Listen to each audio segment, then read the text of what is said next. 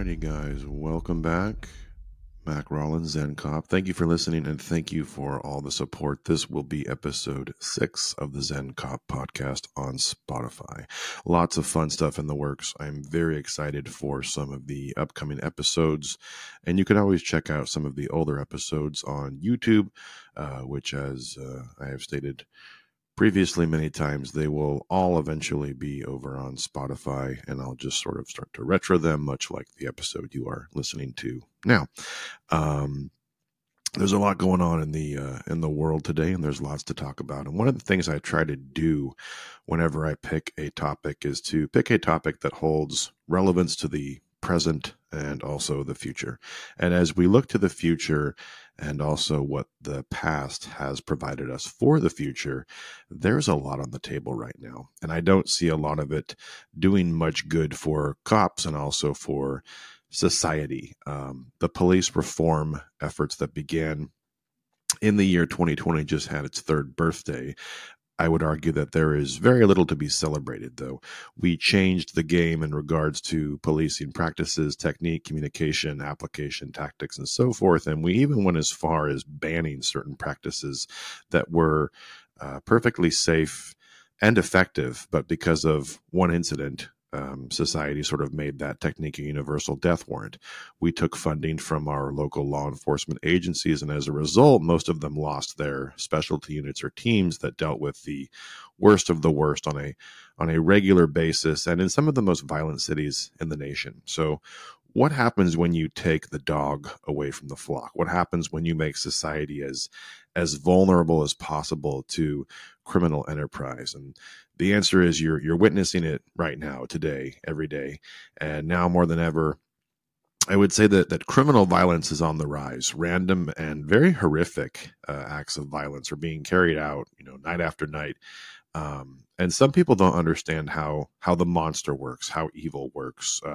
The monster will rely solely on opportunity, and they will only come out when they know it is safe to do so. When they realize there is nothing to fear, they will walk among us and pretty much strike whenever opportunity presents itself. And lately, I would say that opportunity is very, very frequent.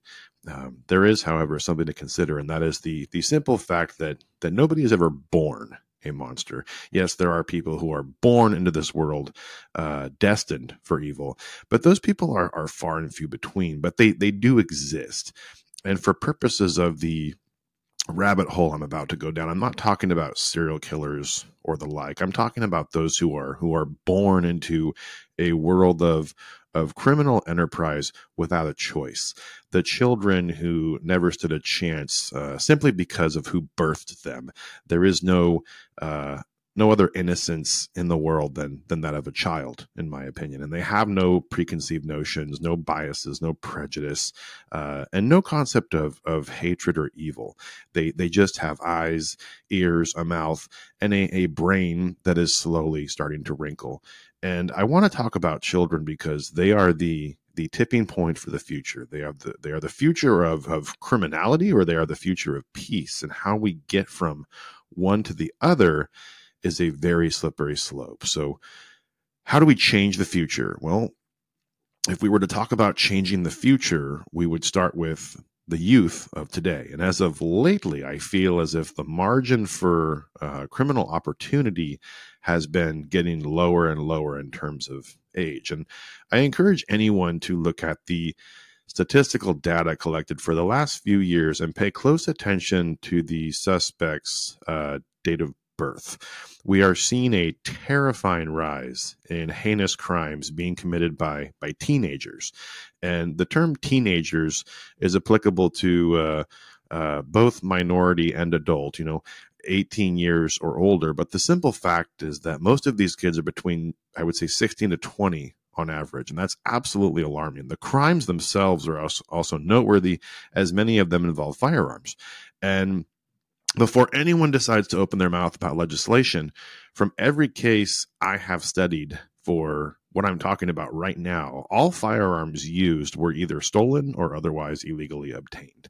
And just a fun fact, a fully automatic handgun, Glock specifically, takes more paperwork to buy than refinancing your home if your state even allows it. Yet they are being tossed around like candy in Detroit, where they're absolutely illegal to own. So just something to think about before the gun grabbers start to open their mouths. But most kids in the scenario where life has presented them with a social disposition from birth, they will not see it as such. They will see it as normal. They will see it as their way of life. Considering how little control they have, they cannot be blamed for the parents they got or the house in which they live. And I stress the word parent because of the simple fact that most of these kids getting arrested are still teenagers, minors by a large margin, not adults. Yet they are literally running and gunning as if they are under no supervision at all. And this begs the question of parenting, or a lack thereof, and how much that influences these children and their decision making. And I would argue a lot, if not all of it. Change or going against the current in that lifestyle can be very challenging. After being a cop in the same area for many years, I've gotten to know the criminals as well as their families. And in some scenarios, it's just one bad apple. In others, it's the whole tree. There are some families that are generationally and inherently criminal by nature or design, and more times than not, their children will follow in their footsteps. And in those scenarios, seldom do we see cycle breakers. And we've talked about cycle breakers a lot before. A cycle breaker is someone who is able to see the toxicity of a scenario or circumstance and remove themselves from it. However, when they do so, they are often met with resistance or guilt from their family. They will hear words like, "Oh, you think you're better than us," or "Wow, look at you, you forgot where you came from." You know, the people who use those words, they're cowards and they are inherently lazy, but they aren't content with that way of life because they simply know no other, or the other way of life is too hard to achieve. They are also jealous of the cycle breaker because they know deep down that they did the right thing. However, when these people are parents, family, or friends, those words may sting just enough to get you to drop your bag of good ideas at the curb and go back inside and continue living that life. So why the young age, and why a life of crime and violence? And now more than ever, they are being told and taught by the powers that be that cops are bad, crime is good, there are no rules, and you can take whatever you want. And think about it. This nation burned for 9 months, and that was completely normalized by the media, by local and state government, and by society overall. Cities and towns were destroyed. Dozens were killed in an effort to curb violence. Have we lost our minds? We opened the floodgate and we let it happen. And I say we because we are a society. We are the ones who allowed this pendulum to swing. Everyone was so caught up in the activity that they forgot about the cause. And all of these outreach groups and activists were so loud for so long. And my question for all of them is, where are you now? You see, the issues we are facing today as a result of the year 2020 does not fall on the backs of law enforcement entirely. If we consider the George Floyd incident and the concern that it created about policing in America, well, there should have been an even more overwhelming concern for society in general. And the reality is, we can reform and change policing in America as much as we want, but if we don't change society along with it, there will be an uncontrollable wave of criminal behavior that will be impossible to fix. And that's exactly where we are right now. And the bottom line is, the numbers don't lie. As a nation, crime is on the rise, policing and quality applicants are down, and there are kids who would have been able to break the cycle, but now they won't. The sad part is, one of those kids and one of those bad cops will cross paths someday. And the result, it will be potentially another atom bomb, and society will once again have to deal with the fallout. The children are the future, plain and simple. If we fix the kids, or at least try to, we have a shot at fixing the future. Guys, thank you so much for listening. Shorter one today, but please don't forget to like and subscribe. I'll be back next week. It'll be a good episode, a new one. In the meantime, you can follow me on Instagram at the Zen Cop.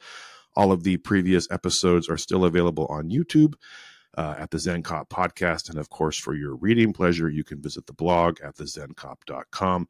Guys, thank you so much for listening. Thank you for the support, and I will be back next week. Have a great week. Thank you.